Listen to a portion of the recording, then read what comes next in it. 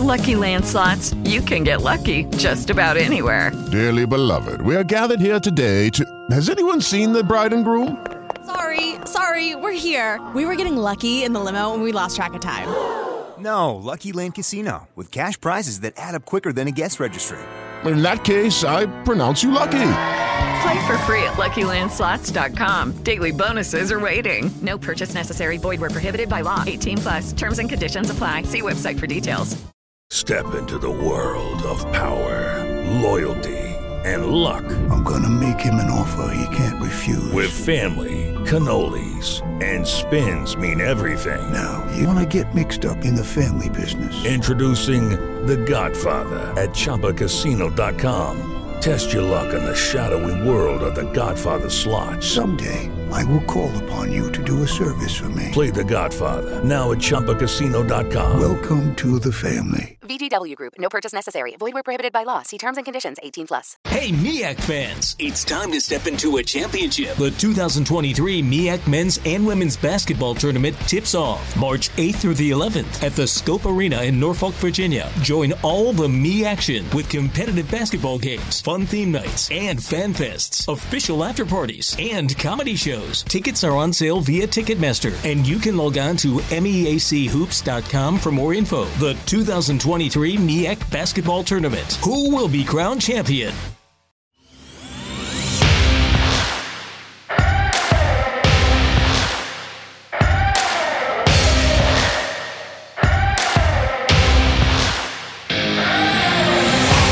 Welcome to the Fantrax Toolshed, a podcast covering all aspects of fantasy baseball to help you win all of your fantasy leagues. From dynasty to prospects to redraft, we got you covered. Now, here are your hosts, Eric Cross and Chris Clay.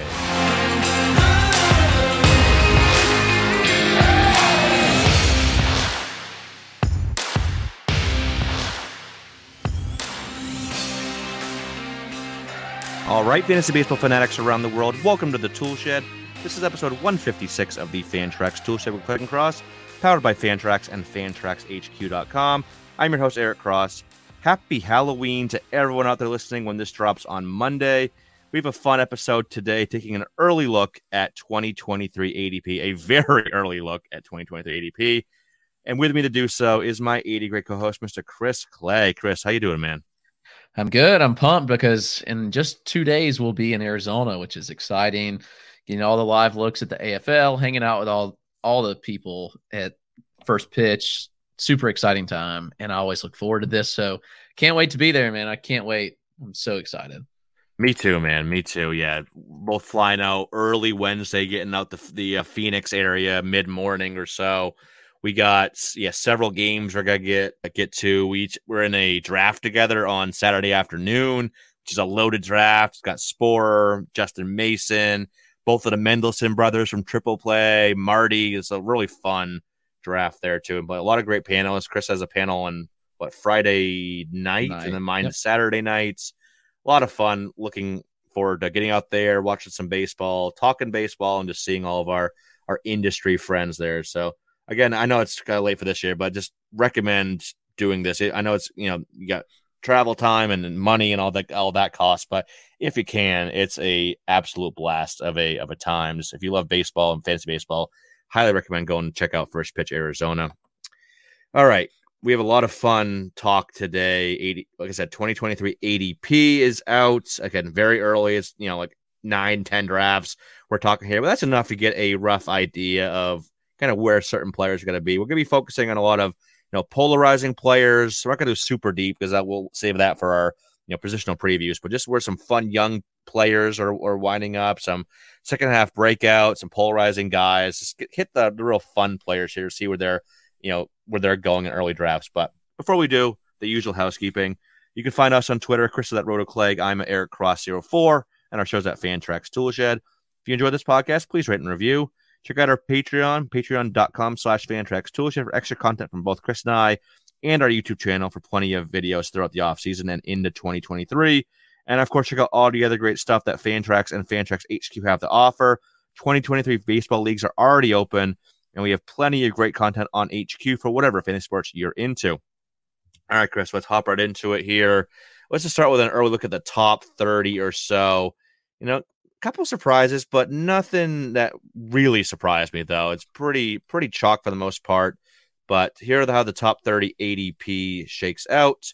You get Trey Turner, Julio Rodriguez at number 2. I wasn't sure where he'd fall. Him and Acuna are battling it out for that second spot. Acuna's at 3.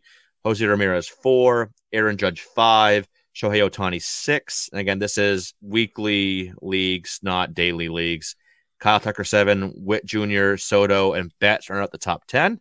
11 through 20, Yordan Alvarez, Bryce Harper, who is utility only to start next year on an NFBC, and anything you need 20 games at. I think he played only at utility. Did he play any outfield at all? He did before he got hurt, but not enough to Yeah, it wasn't much. So I guess it depends on what your thresholds are for games played eligibility, but he's 12, and then the rest of the top 20. Corbin Burns, Garrett Cole, first 2 pitchers, battling it out very close in ADP. Vlad Jr., Bo Bichette, Manny Machado, Freddie Freeman, Rafael Devers, and Sandy Alcantara. 21 through 30, Austin Riley, Pete Alonso, Dylan Cease, Mike Trout, Brendan Woodruff, Shane McClanahan, Michael Harris, Paul Goldschmidt, Luis Robert, and Jacob deGrom. Chris, is your general thoughts, anything surprise you there? Honestly, and maybe I shouldn't be surprised, but Dylan Cease, as high as he is a bit of a shock. Going an average pick of 24-6. Michael Harris at 30. We kind of knew this would happen, honestly. 27th player, 38 average ADP. I'm surprised that Luis Roberts still is high. Yeah, me too. He snuck in at the back end, 29th player, ADP of 31. I figured he would take a little bit bigger hit, but people still banking on that upside. He's at a min pick of 19, a max of 45. So some interesting players. Trout's going as low as 74. I was just looking at his min max range, 15 to 74. That's pretty large for a player getting taken that early on average. I know. That's just imagine getting him at 74. I would be doing a happy dance. I don't know what draft he fell. So there's only been 9 of them so far that we're looking at, but yeah, getting him at even like 54, I'd be doing a happy dance. 74. I'm running across my room. That's just phenomenal. Like the next lowest max pick in the top 30 is, I think, 48 for Michael Harris. Like everybody else has a max pick of in the top 50 still. I mean, who cares if he didn't play every day? He still hit 40 home runs. Like at 283 average. Like the dude was a superstar still when he was on the field. Like 80 RBI, and like the dude did it all. I'll draft him. Like if he goes outside the second round, I'm gonna draft him. Like it's just for sure. It's crazy. I might not in the first 2 rounds. We'll see. I guess we'll see how the board falls. But yeah, 3rd round, 4th round, and beyond. Man, 74 and a 15-teamer. That's back end of the 5th. 12-teamer. That's beginning of the 7th. So that is insane value. A couple of things that stood out to me outside of that. Yeah, Dylan Cease. Let's go back to him for a second here. So we put him on the list anyway. So Dylan Cease is if you don't count Ohtani, just for actual normal pitchers, mere mortal pitchers, I'll say, he's the 4th one off the board. So it goes Burns, Cole, Sandy, Cease, and then Woody and McClanahan right behind him. I don't like that. I like Dylan Cease. Obviously, like I said, I put a tweet, or I think I was going to put out a tweet, maybe I didn't actually hit send on it. But is Dylan Cease an ace? Yes. Is he probably top 10? Sure. But I have him a little bit lower. I have him back end. I think he's like my number 9 starting pitcher for next year. People make it a lot to do about kind of McClanahan struggle down the stretch, and he did. He definitely wasn't as good. But Dylan Cease had some similar, issues down the stretch. Like all of his ERA indicators were like high 3s the second half of the season. His walk rate went back up. His K rate was down like around league average, which is very weird for Dylan Cease. So I'm not like overly worried about it, but number 4 SP, that just seems like a lot higher than I thought he would be. Yeah, I'm a little bit confused why, but I think that, like you mentioned, a back end ace, but not 4. Yeah, like I'm pulling up my 2023 rankings right now. I'm pretty sure I have him 9. Let's see. Yeah, I have him 9. So my top 10 pitchers are Burns, McClanahan, Sandy, Cole, deGrom, Woody, Scherzer, Verlander, then him. I think he's closer to like that 8 to 12 range than he is to the top 3. I just don't know. Yeah, it's fun to watch him, obviously, because he's filthy, but there's a little bit of luck that played into it last year. Like I said, a lot of the expected metrics were a bit higher. So I guess I'm not saying he's going to fall down to be like an SP2 or anything, but SP4 is just really high. But I'd much rather have McClanahan. When McClanahan was on, he was better than Cease. I'd much rather have, someone like a Woodruff who's just super consistent. Maybe doesn't have quite the high end that Cease can get to, but it's not close. He has a much higher floor. I'd much rather have, guys, like I said, Verlander and even the old guys. And Scherzer, I know I'm a little bit higher on Scherzer than most, but I don't know. Cease that high is that's just way too high for me. Yeah, and one other observation, I think if you're going to have to draft a third baseman in the first 2 rounds, or you're just playing chicken, hoping to get Arenado, Bregman, or Gunnar later. Like after that, it's just hot garbage. Oh, dude, it's so bad. Yeah, I mean, you have Ramirez at an average pick of 3, Witt going around an average pick of 9, Machado 15, Devers 20, Riley 23. Then you have Arenado going at an average pick of 48, and Bregman going. Bregman looks attractive at 92, but like and then you have Gunnar, but that's like the last of it. So if you're playing chicken, hoping that because their min picks are also pretty high. Gunner's min pick's 59, Bregman's min pick is 48, and Arenado's is 30. So if the board just doesn't fall your way, like you can just get stuck with a terrible third baseman. And I feel like I'm just going to make sure I get one of the top guys in every draft, because just looking at the third base board, it's horrific. Dude, that's what I mentioned in my Patreon post. I was doing my tiers. And yeah, after, my ranks pretty much go in order of ADP. They match up pretty well. I have Joe Ram, Witt, Machado, Devers, Riley, Arenado, Bregman, and Gunnar. And then after that, it's like a massive drop. There are some intriguing names, like a Jose Miranda, or maybe okay, that's not as funny as I thought there was actually. No, I mean, some people are Mondesi people. I know, but it's just there's a lot of question marks. Like Miranda's good. I think that he's actually maybe one of the safer names in this range, to be honest with you. Hayes has had his injury issues and performance issues. Mondesi, I don't need to say anything about that. Suarez, we know what Suarez is. Very risky, but he'll hit home runs in bunches. Josh Young is intriguing. Muncy, can he bounce back? Morel, which Morel are we getting? Turner's old. Rendon's always hurt. DJ's always hurt. Then you're down like the Josh Rojas territory. So yeah, it gets very murky pretty quickly. Yeah, so and you don't want any of those guys as your third baseman. You want those guys at worst in your corner or UT spot. And honestly, that's stretching it for some of these guys. I mean, Bohm's going 15th off the board at third base, which is, I mean, I like Bohm, but he's not somebody I want as my starter at third base. So it gets ugly quick. And I think for the most part, people will be filling their corner infield spot with first base, because you'll get some of the names in like the 11 to 20 range at first base. And you probably get like a Christian Walker, CJ Cron, Ty France, Rhys Hoskins, Josh Bell, Mountcastle. Like all those names are more attractive to me as a corner infielder than the names in similar range for third baseman. So I think I'd say in probably 3/4 of my leagues, I'll probably be filling that corner infield spot with a first baseman, depending on how the board falls. But I have Jake Cronenworth as my 20th first baseman, and I like him better than probably Alec Bohm, who I have as my 13th first base or third baseman. So yeah, what do I have Bohm? Is Bohm not eligible at first base anymore? Oh no, he's not. Okay, but yeah, it falls off so quickly. But everyone else is probably gonna have the same thought as this, though, Chris. Like everyone's gonna be trying to get that third base, and like you mentioned, if you get one of those drafts where they're hitting closer to that min pick and they get pushed up a round or two because everyone's scared. How early do you want to pull the trigger? Like, do you want to take a Bregman at what was his pick 50 whatever 48? I don't want Bregman at 48. Like, it's gonna be a game of chicken, like you mentioned. It's gonna be very interesting to see how third base falls. That's definitely the most top heavy position this year. Like even catcher is not too bad in like the 10 to 15, 10 to 18 range. So yeah, third base is gonna be, or second base. Actually, second base gets kind of murky quick as well, kind of similarly to third base. But I feel like all the hitting positions do. It's bizarre this year. Except for shortstop, though. Like shortstop it's always loaded. But for instance, I have Jeremy Pena as my 19th shortstop. Jeez. I have Gunnar as my 18th shortstop. Yeah, and he was my 8th third baseman. That just puts it in perspective, because after up ahead of Gunnar is Ahmed Rosario, Wander Franco, Carlos Correa, O'Neal Cruz, Andres Jimenez, Tommy Edman, Willie Adames. It's just like pretty loaded there. Why is Adames so low after another strong season? I know the batting average was down, but I mean, like Adames did everything you wanted him to do, and his ADP is like pretty much in line with what it was last year. That's funny. Yeah, I have him as my 11th shortstop. Where is he? 18th among shortstops. Yeah. What? Correa's 19th. Pena's 21. Oh, like it's crazy.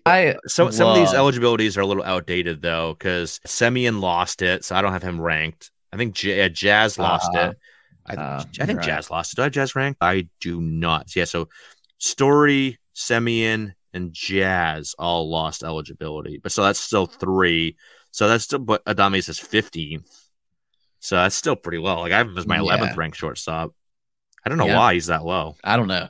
I mean, considering where O'Neal Cruz is going, like O'Neal Cruz is the 11th, and you take out those guys, then he's really the 8th shortstop off the board. Yeah, I've Cruz 14th. He was hard on the rank. I don't know. Yeah, he could be 8th, but he could be like 23rd. Also, I don't know.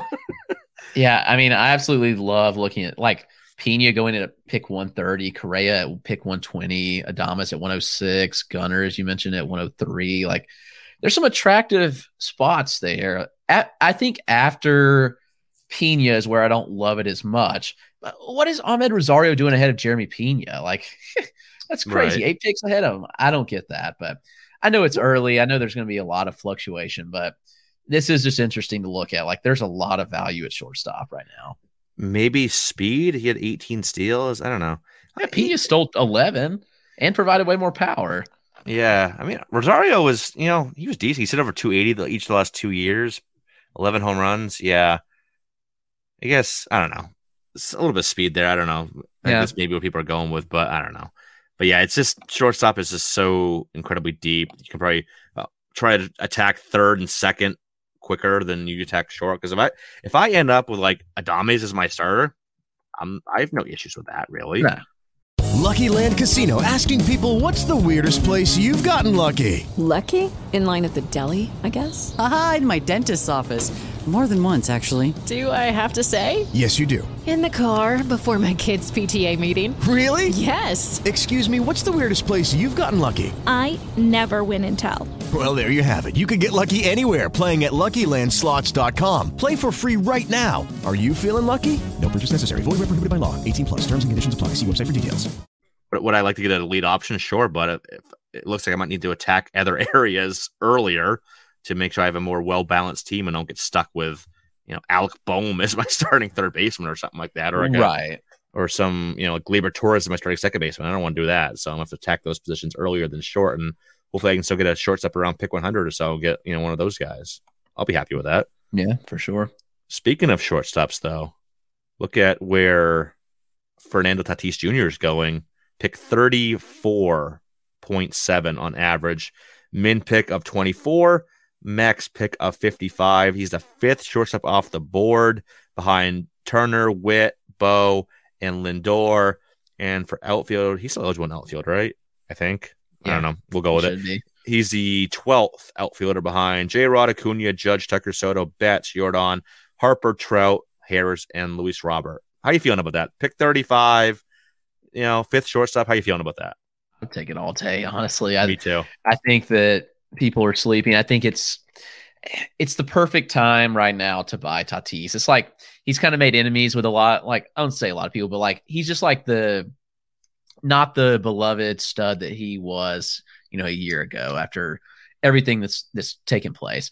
I'd buy him here in redraft. You buy him in Dynasty League if you can. Like his cards are low. Like go get one of his Bowman autos. Like I know it's so expensive, but his cards are cheap. Like it's the perfect time to buy Fernando Tatís Jr. in my opinion, because there's just a lot of value to be had. Like when you look at the upside, nobody going that low, minus like an O'Neal Cruz, like possesses the upside that he does. And so, right. I mean, he's going as low as 55 in a draft. Like, doggone, like that's crazy. If he's falling out of the second round, I'll be happy to take him. I mean, I took him late second round in our mock we did, or late, like pick 28-ish when we did that mock with Jeff Erickson and Justin Mason a couple weeks ago. So I'm absolutely, if he's still sitting there after pick 25, if I pick late in the second round, he will not get past my, if I'm late and I get there late second, early third, he will not make it past me. I guarantee you that. He's only missing, I think it's like 21 games or something like that, between 20 and 23 games. I forget what the number ended up at. So, and we saw even in that amount of time last year, he put up 42 home runs and 25 steals. So I will definitely take that risk in the third round. Maybe not the early second, but late second, early third, absolutely. But yeah, Tatis, he kind of reminds me of like that spoiled. Now, I'm not saying he's spoiled, but like in high school, like the spoiled rich kid that's like really good at sports, and everyone puts up with him because he's really good at sports, like basketball or soccer, or football, whatever it may be, baseball. Then he's just getting into trouble, like gets caught for drinking at a party and punches a friend, something like that.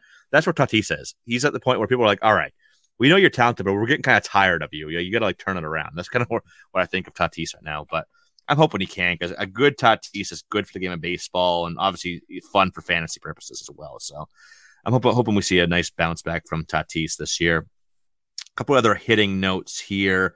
Vinny P, ADP of 94. I just put out a video on him on our YouTube channel. Check that out. A lot of fun videos over there, so go subscribe to that.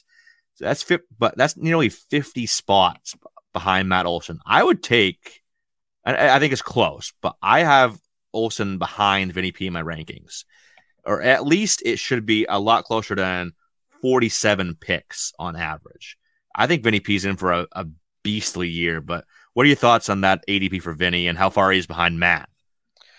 It's interesting, that tier of first baseman, like just the major drop off. Like, it's funny that Vinny P is one spot behind Olson at first base, but literally 45 picks plus behind him. Right. It'll be interesting to see how it plays out. I really like Vinny P, obviously, but I think it's a fair price given the home ballpark he's going to be playing in, the lineup. I just still don't think the Royals are going to be that good next year. So I think those things factor in. And while across the board, like, his numbers are really good, and we saw him even put up solid numbers with 10 home runs across 298 plate appearances. Like, we know there's more power than that, but does he get held back by Kansas City? And I think that's really the question, because that ballpark just doesn't play favorable for hitters. And I guess that's probably my biggest concern. If you look at the expected, and I don't love using this by any means, but just for reference, like his expected home runs by park, no place had lower other than Boston. Boston had 8. He had as many as 19 in some other parks. So it's kind of crazy to look at. 21 in Cincinnati. I'm just nervous about the ballpark really holding him back. We'll see. Maybe I hope that I'm wrong. I really do love what Vinny P brings to the table as a whole. And I'm curious, I'm going to pull up. He actually did hit more home runs at home, 6 home runs at home, 4 on the road. But I was looking at that. I was about to say that because I had the same concern. I looked at his home road splits, and that slash one, 318, 417, 551, 6 home runs, 7 doubles, and just 127 plate appearances, 19 walks to 10 Ks. It's insane. Yeah, but silly. Yeah, I think everything's there. I think he could be, a 3-4-5 guy, 300 average, 400 OBP, 500 slug. I know that was only accomplished by, I think, a handful of guys this past year, but I don't think it's out of the realm possibility. He had what did he hit this year? What was overall? 295, 383, 450. I think with some reasonable power gains, and a little bit more average, he's shown he could do that. I don't think 3-4-5 is out of the question. I think I'm a little more bullish on the Royals lineup than most. I think it's going to be not great, but I think it could be like a mid-pack offense to see if Witt takes another step forward. Maybe some of these other young guys join them. Maybe we get a step forward out of like a Melendez or Prado. We'll see, but I think there's potential for it to be at least a middle of the pack lineup. So yeah, the stadium doesn't help, but I just think that I don't think there should be a 50 pick gap. Like, if you want to take Olsen ahead, I have no issue with that, but I think this gap is just bonkers. I think you could see a top 50, top 40 year from Vinny P if he gets to the levels I think. So I'm taking, if he's there, pick 94, I'm gobbling that up all damn day. Yeah, he hit 328 in the second half, which is just nuts. It's so good. He might be the guy I have the biggest like fantasy crush on right now. Like, it's been Soto and Witt and Tucker, and I'm probably forgetting some names here. Kelenic. But you shush your mouth over there. Yes, Kelenic. He was a crush of mine. I've broken up with him, but I think Vinny he's the guy I think I tweet about the most. Like if you went back and I wish there was a way you could like look back and see like how many tweets you had on individual players. I bet you he'd be leading the way for me over like the last 6 months to a year or so. I've just been tweeting out so many Vinny P things. I don't know. But I don't think I'm going to be approaching first base that early. I'm going to try to get other spots, even though I think there's decent value. I don't think any of these guys are going too high, but if I can get either Vinny or even like a low, who's going a little bit past pick 100, Crone, Hoskins, Abreu outside top 100. I'm okay with that. I don't want to wait too long and have to settle for like a, Cronenworth, for example. But if I can get in that kind of top 100-ish range, give or take, I'll be fine sitting there. If Vinny P's there, he's a max pick of 117. Absolutely. Give me that all damn day. But who's the next one here I wanted to bring up for hitters? Oh, Andrew Vaughn, speaking of this kind of young first base, that's who I was going to bring up next. He's way down. What was it? 154 on average, 14th first baseman off the board. And as for outfielders, that is 38th outfielder. I know, he didn't have a bad year, but it was kind of underwhelming. But I'm definitely hoping that getting some, non-La Russa blood in that clubhouse. I just don't think that was a good fit for all the young hitters they got on this team. Get a younger, voice in there. I think these young guys are going to have, hopefully they can all stay healthy. That's a big thing for all of them. But I think they can all take a nice step forward this year. Good ballpark, good lineup. I think Vaughn could be a pretty solid value there around pick 155. Yeah, and I think the most underrated aspect is they're moving on from Jose Abreu, and he's going to move to first base, like his natural position. He's been out of position since he debuted. Like playing second base and corner outfield just wasn't it. So that is an underrated aspect because he's going to be more comfortable. I don't know. I think this is an excellent buy, honestly. Yeah. If you miss on the top guys, like I'll get Andrew Vaughn in a lot of places. He's going to hit for good average. I think the power ticks up. I know the home runs haven't been overwhelming, but I think there's easy 20, 25 in the bat. And we just haven't seen that yet. And we've got to remember all the things going against him and working against him that can really cause him to be pushed over the edge this year. And I think that it could be a big year for Vaughn. Absolutely. I think he can easily be a top 100 player. Does he have a lead upside? No, but I think he can be a very good 4-category guy that can get you, like I said, 275 plus average, 20 plus home runs, and maybe flirt with 80 plus runs in RBI.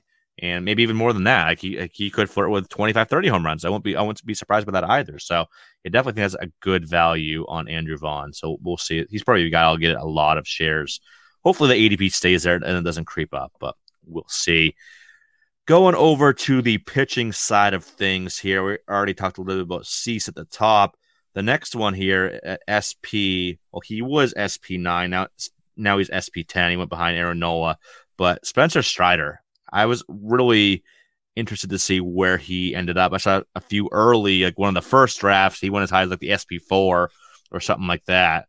But how are you feeling about that Strider ADP? So 10th overall starting pitcher behind, well, actually, no, technically 9 because Ohtani's up there. So he's still 9. So Ohtani's up there too. I think Ohtani pitcher only would probably go behind Strider. I don't know, but taking him out of it, he's behind Burns, Cole, Alcantara, Cease, Woody, McClanahan, DeGrom, and Nola. Yeah, so he's SP9, ADP of 37.3, right ahead of some more established guys like Julio Urias, Max Scherzer, Zach Wheeler, Verlander, for example, then a bunch of relievers as well. As the Atlanta guy, Chris, how you feeling with that ADP for Strider? You think it's good? I mean, it's probably fair based on what he did. I mean, just kind of insane that he was able to, put up the strikeout numbers he did. I mean, the only pitcher to strike out 200 in history in less than 140 innings, he did 131 and 2/3. The only other to do it in less than 150 is Chris Sale, highest K per 9 in history for starting pitcher. And yes, before you come and say he was a reliever, his K per 9 was actually higher as a starter this year. So only pitcher in history to strike out 200 and allow less than 100 hits. It's just really insane what he did. I think it's fair because if he throws, and there's no reason to expect that he can't throw 160 innings, he could strike out 240. And yeah, I mean, maybe there's some aggression that comes his way, but what does that look like? I think he still puts up like ace caliber ratios. And then when the strikeouts are there, the upside is a top pitcher in baseball, I think. I know the 2-pitch stuff concerns people, but what if he comes out and uses his changeup more? His changeup is a pretty good pitch. I'd argue his changeup is plus. He just doesn't use it that often. He uses it about 5% of the time. So what if he ups it to 12%? Like, what happens? But at the same time, like, he doesn't need it because his fastball is so good. Like, few can get by with 2 pitches, but when you have the fastball, the Strider does. And when you have the slider that Strider does, you can make it work. So yep.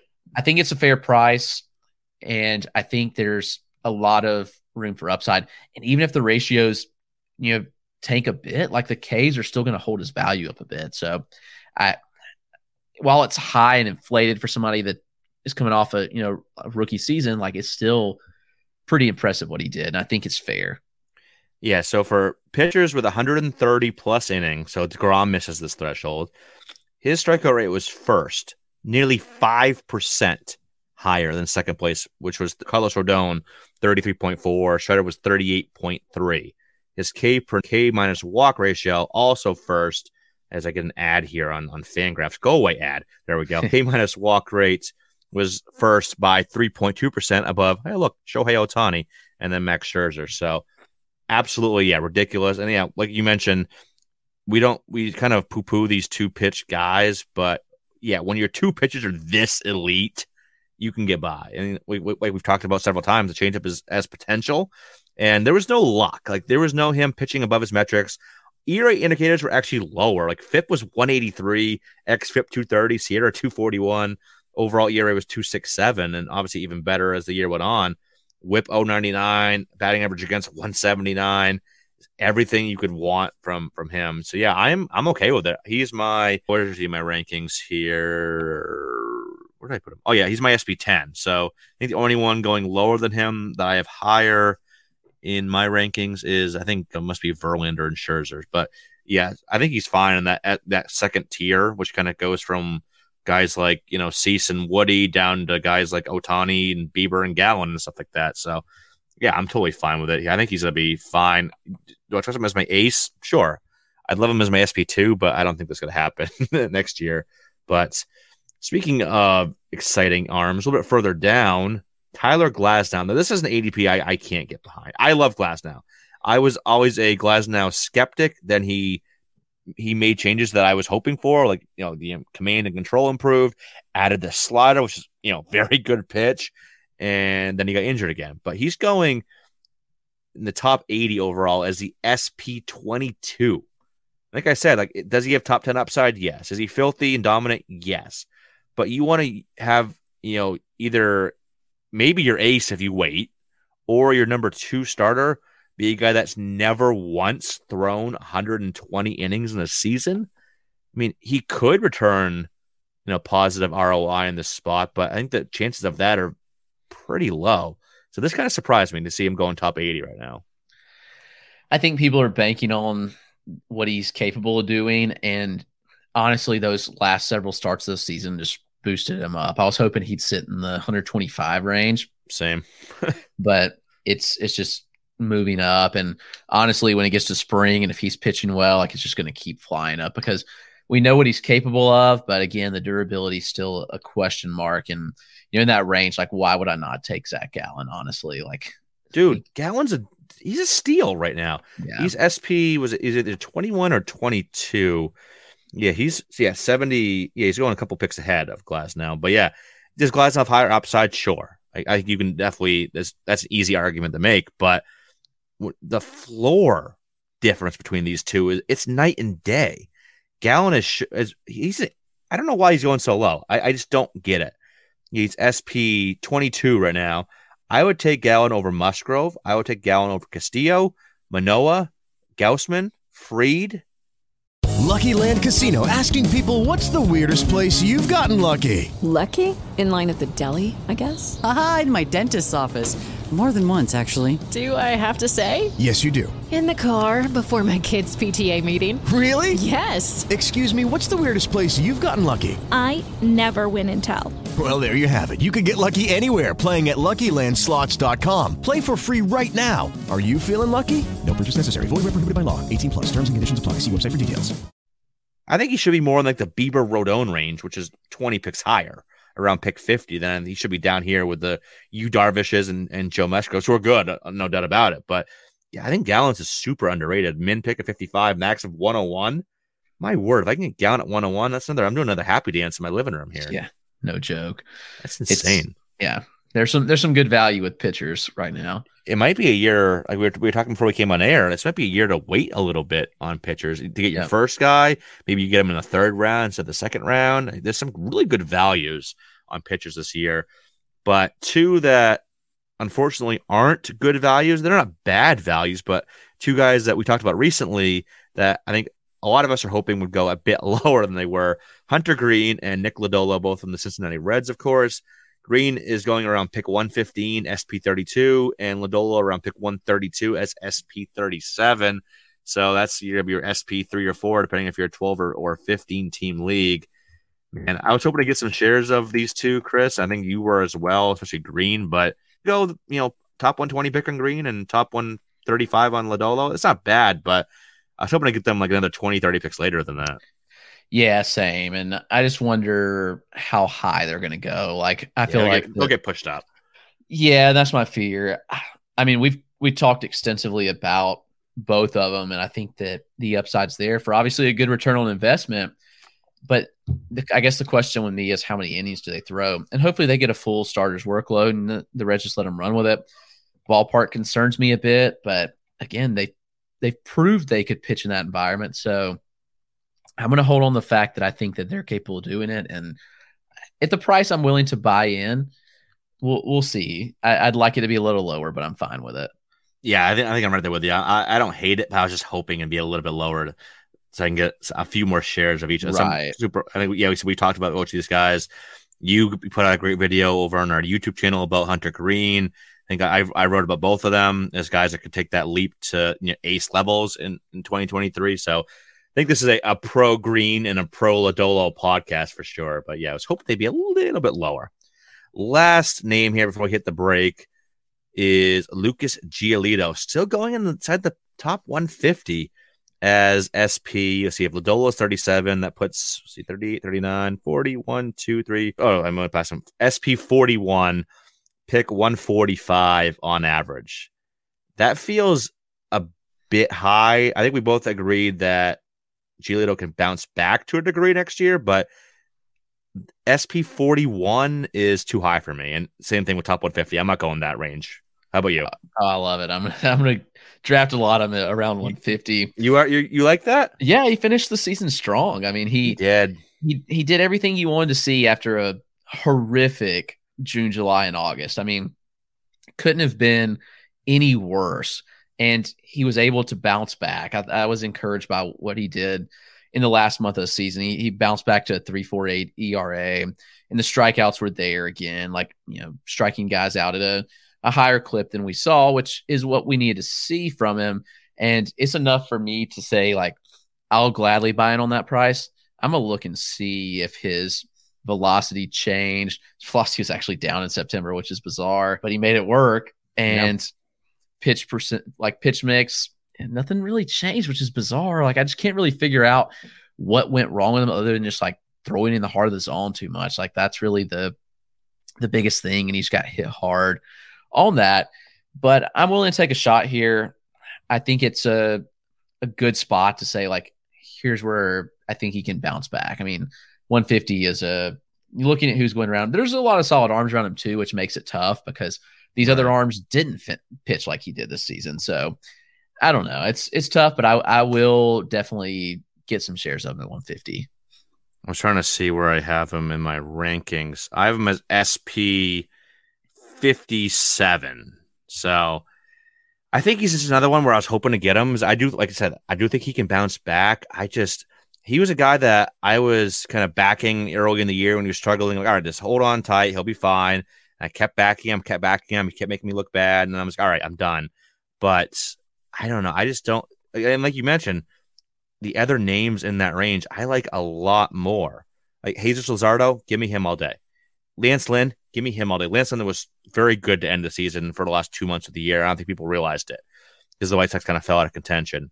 Chris Sale, maybe not. I don't know. Chris Sale. I don't know what I want to do with Chris Sale, but Chris Bassett, I'll take Chris Bassett. I'll take Luis Garcia, maybe even Dustin May and McCullers and Pablo Lopez, Drew Rasmussen, Tony Gonsolin. There's so many good names in this range that I like a bit more. Maybe not Jack Flaherty anymore, but if he was going another 25, 30 spots, 175 range, I would love that. I just can't personally do 145 range. I don't know. I just want to see him show me. It's like that. I was backing him and he just kept making me look bad. And you got to wonder, even the high end is a mid 3. He's never gotten, outside of 7 starts in 2017.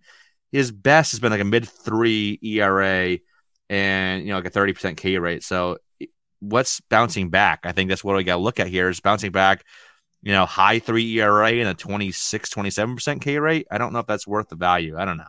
I think the floor just scares me is what he did this year, but we'll see. I'm not saying he can't do it. I definitely could see a path to him doing it. I just personally, I'm going to be looking at others in that range, but we'll see.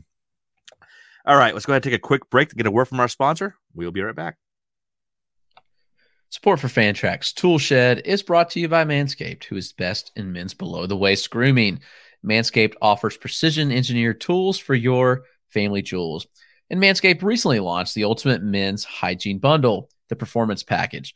Join over 5 million men worldwide who trust Manscaped with this exclusive offer for you. 20% off and free worldwide shipping using the code TOOLSHED.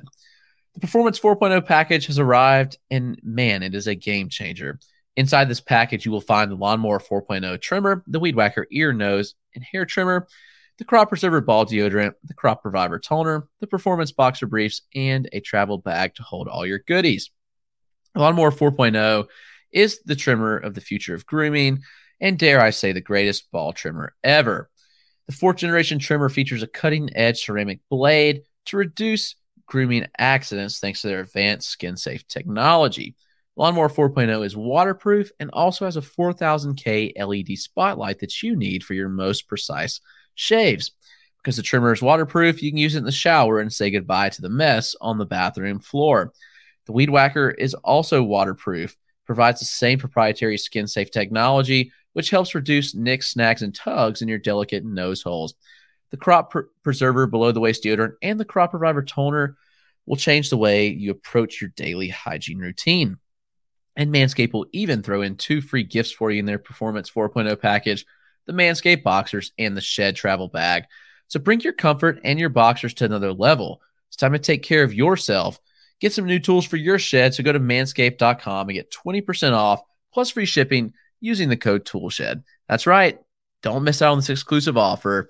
Get 20% off and free shipping using the code TOOLSHED. All right, welcome back from the break. Let's get into some prospect ADPs now. A lot of fun young players that are either going to debut next year or debuted late in 2022 and will have full-time gigs in 2023. So a lot of fun players to discuss that are going.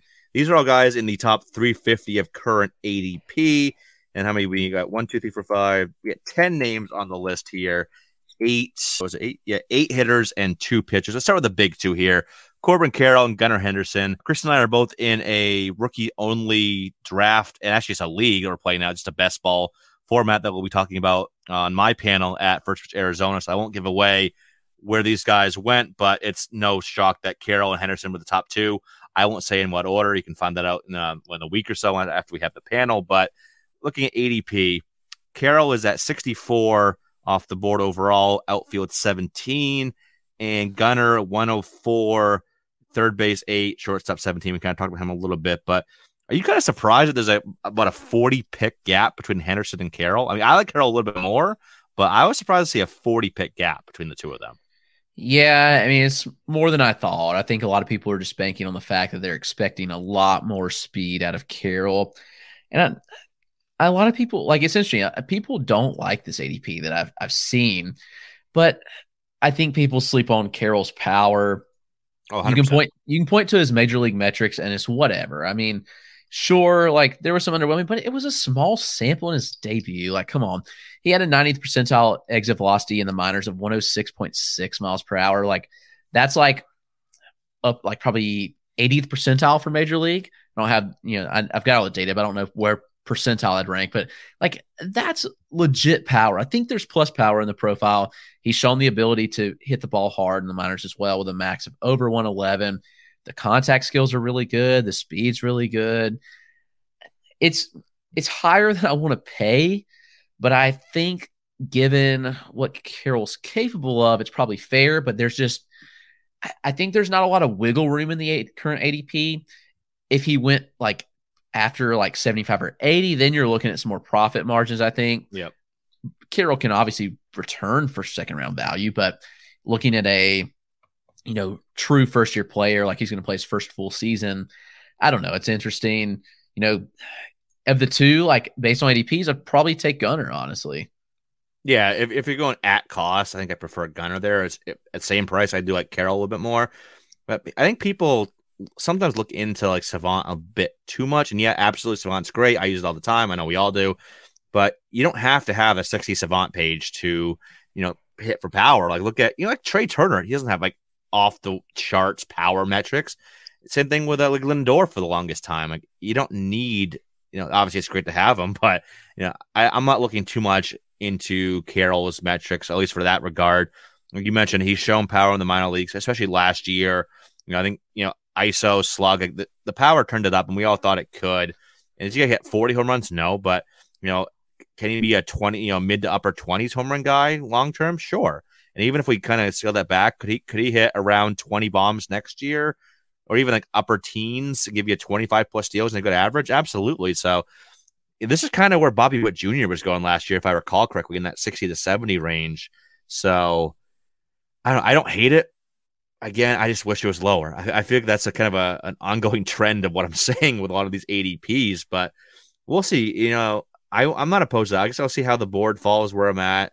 I don't want him as my first outfielder, though. I will say that. I'd rather see him as my number 2 outfielder, get a guy like, I don't know, like a Jordan or Trout or someone that's, more, I guess, safe isn't the word to use with Trout, but a more established guy, I should say, as my outfield 1, and then get an upside play on Carroll as my outfield 2.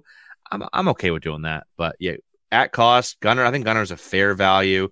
Carroll a little on the higher end, but still kind of in the range of me accepting it.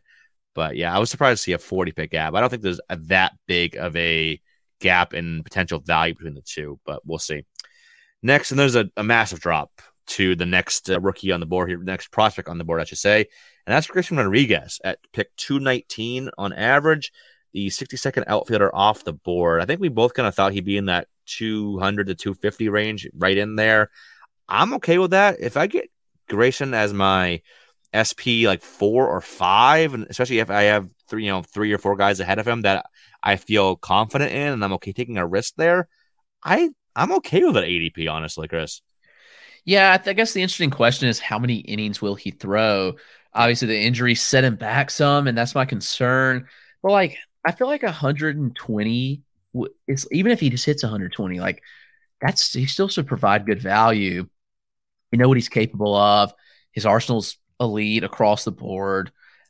I think that there's ace upside here, and he did come back and pitch towards the end of the year. So I'm guessing that he should be pretty much full go. And what's to say he doesn't get more than 120? I don't know. I think he's capable of doing more than 120. So I guess the biggest concern with ADP is the workload. But at that price, it's like it's not that big of a deal. Yeah, no, I'm totally there with you. I think that's a fine ADP value here. The other pitcher on the list here, Hunter Brown, is going about 60 spots behind him, 279 on average, SP 81 on the board here. So I think they're both solid values. Actually, I think I like Rodriguez's value a bit more because I have a lot of questions about how many innings Brown is to pitch next year. I like Brown.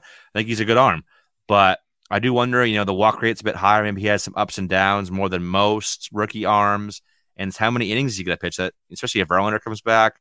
So I think Rodriguez, I'm fine going in on there because, like I wrote in my article, he was the third guy I included for American League trio of arms that could make it to ace upside this year. I wanted to go a little bold because the other two in the AL, I put Christian Javier and George Kirby, who aren't quite as bold. But I think if anybody were to have a Strider type of year next year, it's probably Rodriguez. I think he's definitely the highest likelihood of that happening. And I'm not saying it's going to happen because what Strider did this year was absolutely phenomenal and very rare. But if anybody could do it, any pitching prospect right now, it's going to be G-Rod. So, but Brown, that's a fine ADP if he gets 120, 130, 140 innings in that range. I think that's fine. But I have questions if he even gets there. I want to see how they use him. And I guess that'll determine if Verlander comes back next year. But what are your thoughts on that Brown ADP, Chris? It's interesting. I mean, it's very enticing given the talent that he has, but gosh, I'm nervous they're going to send him back to AAA or he just be a swing man in the bullpen. Like, obviously, the talent is more than there. He's 24 years old. There's no reason that he shouldn't be a starter. The stuff is really, really good. And I'm wondering, like, this feels like a lot like Christian Javier last year, where it's just like you just draft him and hope that it works out. Yeah, and cross your fingers, yeah. And what's to say, like, this rotation doesn't have injury issues? I mean, Verlander's going into age 40 season next year. You've got McCullers who can never stay healthy. There's a lot of question marks in it. And is Jose Urquidy even in the rotation? Like, I don't know. He's been a long reliever recently. I think they go. Yeah, they probably go back to Luis Garcia in the rotation, but I think there's a chance for Brown to get 120, 130 innings. I just want them to give all the innings to him, the Brown and Javier. I mean, like, Urquidy's fine, and Garcia is decent too, but I want to see those innings there for Javier. I want Javier to get 175 plus innings. I want Brown to get like 150 plus. That would be great, but we'll see. I don't know if Verlander's coming. I don't know. I say, what do you think the chances are that Verlander comes back? Like, you think it's like above 50% he comes back to Houston? Yeah, I would say so. He's probably, I don't know if he's already opted out of the player option. He probably is, because it seems like he wants to play at least 2 more years. Like, yeah. I think this is more like a multi-year left for him than 1 more year. So maybe he gets a big deal, and maybe like the Yankees or the Dodgers give him like a super high AAV over 2 or 3 years, with like 35, 40 mil. I could totally see that. But, or even the Mets, if they're going to lose DeGrom, who knows? I think a lot of teams will get done on Verlander. So if he leaves, that makes things a little bit easier on all these guys. But I think Verlander is also comfortable in Houston, so I can see him coming back too. I guess we'll see how that plays out. But yeah, I want to see how that plays out before I start drafting Hunter Brown. I want a little more comfortability that the innings will be there, because the talent's there. Let's see if the innings are there. A trio of hitters between those two in ADP are Josh Young at 226, 24th third baseman off the board, Tristan Casas 234, 29th first baseman off the board, and Francisco Alvarez 260 as the 18th catcher off the board.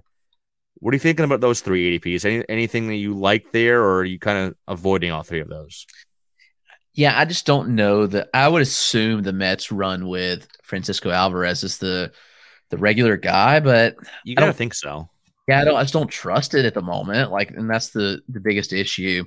And I've never been the highest on Alvarez. I've been lower than most on him. I think there are some holes in the swing. He got exposed a bit at AAA and didn't look good in the majors. And yeah, he's got big power, but why? I'd just much rather invest in, if I'm going to go for a catcher down there, I'm investing in like Logan O'Hoppe, honestly, who I have a little bit more confidence in. Alvarez is not even 21 yet. So I'm just like, yes, he can be a good player long term, but I'm not sure that it's in 2022 or 2023, when he really breaks out. Yeah, where's O'Hoppe? O'Hoppe is 321 on average, right behind. So between Alvarez and O'Hoppe for catchers are Mitch Garver. No thanks. I'm done trying to bet on Mitch Garver again. Christian Vasquez, blah. Jonah Heim, blah. Gabriel Moreno, maybe. But yeah, Logan O'Hoppe I think is a great value, actually. And we didn't even have him on the list here, but I think he's a solid value. He's 23rd catcher off the board. Then it drops off pretty hard to, guys like Eric Hasse and Gary Sanchez and Elias Diaz and those types. So I would love to get some Logan O'Hoppe shares. I think he's going to play. There's no reason why he shouldn't, and he's just continued to perform well everywhere he's gone. So, yeah, I think I might prefer – I did have Alvarez a couple spots higher in my rankings for next year, but I might prefer O'Hoppe, especially at 60 picks later. Oh, give me O'Hoppe all damn day. No doubt about that. Yeah, no, I agree. All right. As for Casas and Josh Young, I think those are fair. I think they're both going to start. Young at third for Texas, Casas at first for Boston, assuming Bloom doesn't do something stupid and block Casas. But I think those are both fair. I think there's some solid ROI opportunity there. I don't think they're going to be top 100 players next year, but top 150 players, sure. I think they've both proven they have the upside and the bat to do so. I just wonder how Casas will play in, with the right field at Fenway being super deep after you get Pesky's Bowl. And he was kind of not the greatest, but he did heat up a little bit. And Josh Young, we'll see. He had some, I'm hoping he did, because he's a guy I already have a couple of shares of in terms of dynasty leagues and whatnot. But I don't know. Who do you feel more confident in out of those two, though, Chris? For next year, solely for next year, who would you rather have at those ADPs, Young or Casas? Probably Young, just because I trust his ability to hit a little more. Yeah. I mean, we know that Casas has big power and more power than Young. I think Young still has a 25 home run bat and the ability to hit for good average. So I'd lean that way just because I think that Texas is only going to get better. I think they're going to really go after some names to try to bulk up that lineup that already is solid. I mean, we saw Nathaniel Lowe. Don't call him Nate. I know. Nathaniel, don't call me Nate. And then you've got Seager and you've got Simeon, Adolis Garcia. Like, this is becoming a more attractive lineup. And so it is, yeah. Not that the Red Sox lineup isn't good, but I'm just saying from that standpoint of, like, I think a lot of people think that Texas just isn't good, but I think Texas is going to be solid next year, honestly, if they get some arms, and the lineup will be pretty good. And I think Young will be a big contributor to that. So I'd go that way. I think at this current point in time, I don't think there's a big gap between the Texas lineup and the Boston lineup. I would take Boston's lineup, but I don't think it's a huge gap. Obviously, you have to see how the offseason plays out. But yeah, right now, I think Boston is around 10-ish for offenses, top 10. And I think Texas is only a few spots below that. I think the Texas could be a top half offense. So, yeah, I think that's definitely a lucrative place to play. Obviously, get the warmer weather down there. Balls fly out of that park. So, yeah, I think I would prefer Young as well. I think Casas will have his hot stretches where he's just beastly, but I think Young will be just more consistent. I think, I trust the hit tool more, the consistency more with Josh Young. So I would go Young as well, and probably even long-term as well. I think they're both pretty good. But I give the slight edge everywhere next year, long term, to Josh Young. Last three rookies we have on the list to talk about today, all post 300 ADP. Matt Mervis, 324, 37th first baseman off the board. Ezequiel Tovar, 326, 44th shortstop off the board. And Miguel Vargas, 341 as the 37th third baseman off the board. Any of those three stand out to you more than the rest? I think for me, it's Mervis. Yeah, I think the biggest question is playing time for all of them. And we can assume that Mervis is going to be the Cubs first baseman, but there's no guarantee there. Right. And we can assume that Tovar will be the Rocky shortstop, but Rockies are going to Rocky. Vargas, just where does he play? And I don't know. He's the one I have the biggest question mark about. I think in terms of percent chance of them being the starter on opening day, I think Mervis has the highest chance, then Tovar, then Vargas. And obviously, in terms of where Justin Turner is, and it's just so crowded in that Dodgers lineup. Yeah, because if I'm not mistaken, Turner is a free agent. I believe so. Yeah. Who knows? Like the Dodgers bring it back, and they love Turner there. They love. Turner do. There. They definitely do. So and for good reason. He's been a very solid player for them for a long time. Like how long has he been there? He went there in 2014. Yeah, he's pushing a decade of tenure there. So, pretty good numbers. So, I don't know. It's weird to think about. Like, I don't think of Justin Turner in any other uniform, honestly. So, I don't even remember him being with Baltimore. That's where he started his career. I don't even remember that at all. Granted, it was only 22 plate appearances. That's probably why I don't remember. Probably, but yeah, he came up with Baltimore, and then he's obviously with the Mets for a few years and wasn't really that good, and then went up to the Dodgers. And first year of the Dodgers, he hit 340. Yeah, I remember that season. then a little bit of power since then. But career for the Dodgers, the 296 hitter. So yeah, he's done pretty well there. But yeah, he is a free agent next year.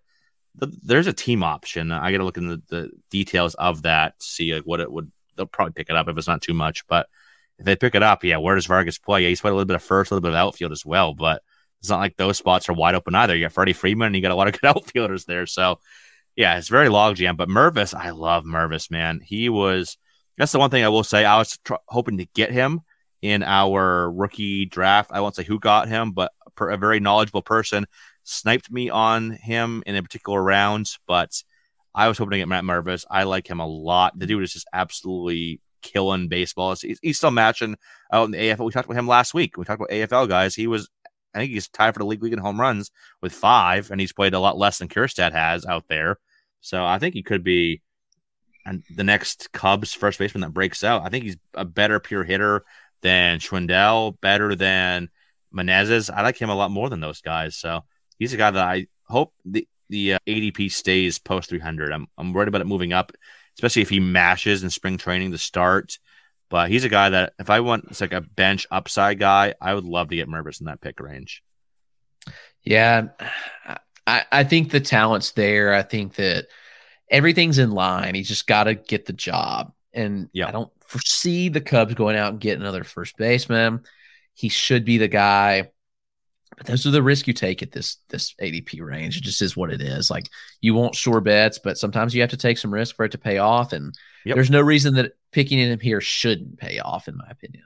Right. I guess pick 324 on average, 37th first baseman off the board. I mean, you can take some risks there. I think he's not a guy that's like super risky in general either. I don't think obviously he's a rookie, but hasn't had any experience yet. But he's a guy that not a high risk factor in terms of comparative to other prospects, I should say. All right, a few more names before we get out of here. Some 2022 second half breakouts. A couple of outfielders here going very close in ADP. And I put out a poll. I want to see what it was pretty much split when I tweeted it out a handful of hours ago. It is Jake McCarthy and Stephen Kwan, 2 extremely different players. But let's see how that ADP, my Twitter's not loading, but it was about 50-50 here last time I checked. McCarthy is going off the board, pick 154 on average as the outfield 36. And Kwan, 5 picks before that, 149 on average as a 34th outfielder off the board. And right now, McCarthy is 52% of the vote to Kwan's 48% of the vote. So obviously, like I said, very different profiles, but I don't know. Who would you rather have? If they're both going around pick 150, which I think that's not bad. I thought McCarthy would be a lot higher than that, honestly. Who would you rather have around pick 150? I think I'm going McCarthy there. I'm going to go Kwan just because the safer bet, like the outfield in Arizona is just crowded, only going to get more crowded. McCarthy does possess the better power speed combo, like no questions asked, in my opinion. But there may be some concerns for me with his playing time and to see platoon. Kwan's going to hit that top of the lineup in Cleveland every day, and he's such a safe bet to hit. We even saw him steal bases, which it was probably the tipping point. The power is not there at all, but we did see him really come around with the steals, which was encouraging. And this, the new stolen base environment next year, he'll be fine. He's going to steal bases. The positive for McCarthy is that even if he does platoon, he's on the strong side of it, which does help. But that outfield is going to be interesting. I mean, they've got a lot of mouths to feed, and does Alex Thomas come back up? What are they doing with him? Assume he starts in AAA, but Varsho's going to be in center most likely. They're going to have McCarthy. They're going to have Carroll. They're going to have a lot of mouths to feed out there, and I'm just not sure how it all shakes out. So that's my hesitancy. And McCarthy feels a bit of a trap, kind of like last year we saw with Akil Baddoo and Miles Straw. Like, obviously, a bit more power than those guys, but there are still some concerns with McCarthy. And that's 100% fair. I echo those concerns. I just wonder how much more the upside is. Like the high end, I think we know what we're getting with Kwan. And I think there's potential for a little more, but we know what we're getting with Kwan. And it's a solid all-around ball player, but doesn't really, obviously high average, but power speed is, on the lower end of, he's still a power speed guy, so to speak, but, 10, 12 home runs, maybe 15 steals or so. I think that's fair. But if McCarthy even if he gets, let's say, 500 plate appearances, which I think is reasonable, he could steal 35 with that. Like, how many steals did he have this past year? I think let's see. Jake McCarthy, he had 23 in 321 plate appearances. So, yeah, he definitely could get up to like 30, 35 with double-digit home runs, solid average. He always hit for a pretty decent average in the minor league. So, I think 270 plus, 10 plus home runs, 30 plus steals, definitely in the cards. But we'll see how much playing time he gets. I think he's ahead in terms of the depth chart. I think, obviously, Carroll will get his time. Varsho gets his time. But I think he's ahead of Thomas and everyone else on the depth chart. I think they want to get Thomas some time back at AAA to have him get right. He kind of was very underwhelming. I still believe in Thomas, absolutely buy low wherever possible, but I think he's ahead, at least for 2023 purposes, on that depth chart. So I guess I feel a little better about his potential playing time. But yeah, Kwan is safer. So if you want safety there, definitely go Kwan. But if you want bank on that stolen base upside from McCarthy, and I think it's a much better hitter than obviously Baddoo or Miles Strauss. I feel a little bit safer taking that plunge than I would have last year, even though I did take that plunge in Baddoo. Not so much Straw, but on Baddoo, I had a couple of shares off that bit me, but I feel a little bit safer this year than I did on Baddoo last year. So that's my 2 cents there. But yeah, two very fun players going in around pick 150 or so. But that is going to wrap us up for this episode. Thanks to everyone for tuning in again. We hope you enjoyed it. You can follow us on Twitter, Chris at RotoClegg. I am at EricCross04. And our show is at Fantrax Toolshed. And check out all of our written work at Fantrax HQ or over on our Patreon, of course. And join us again next time for some AFL live looks. But until then, everyone take care.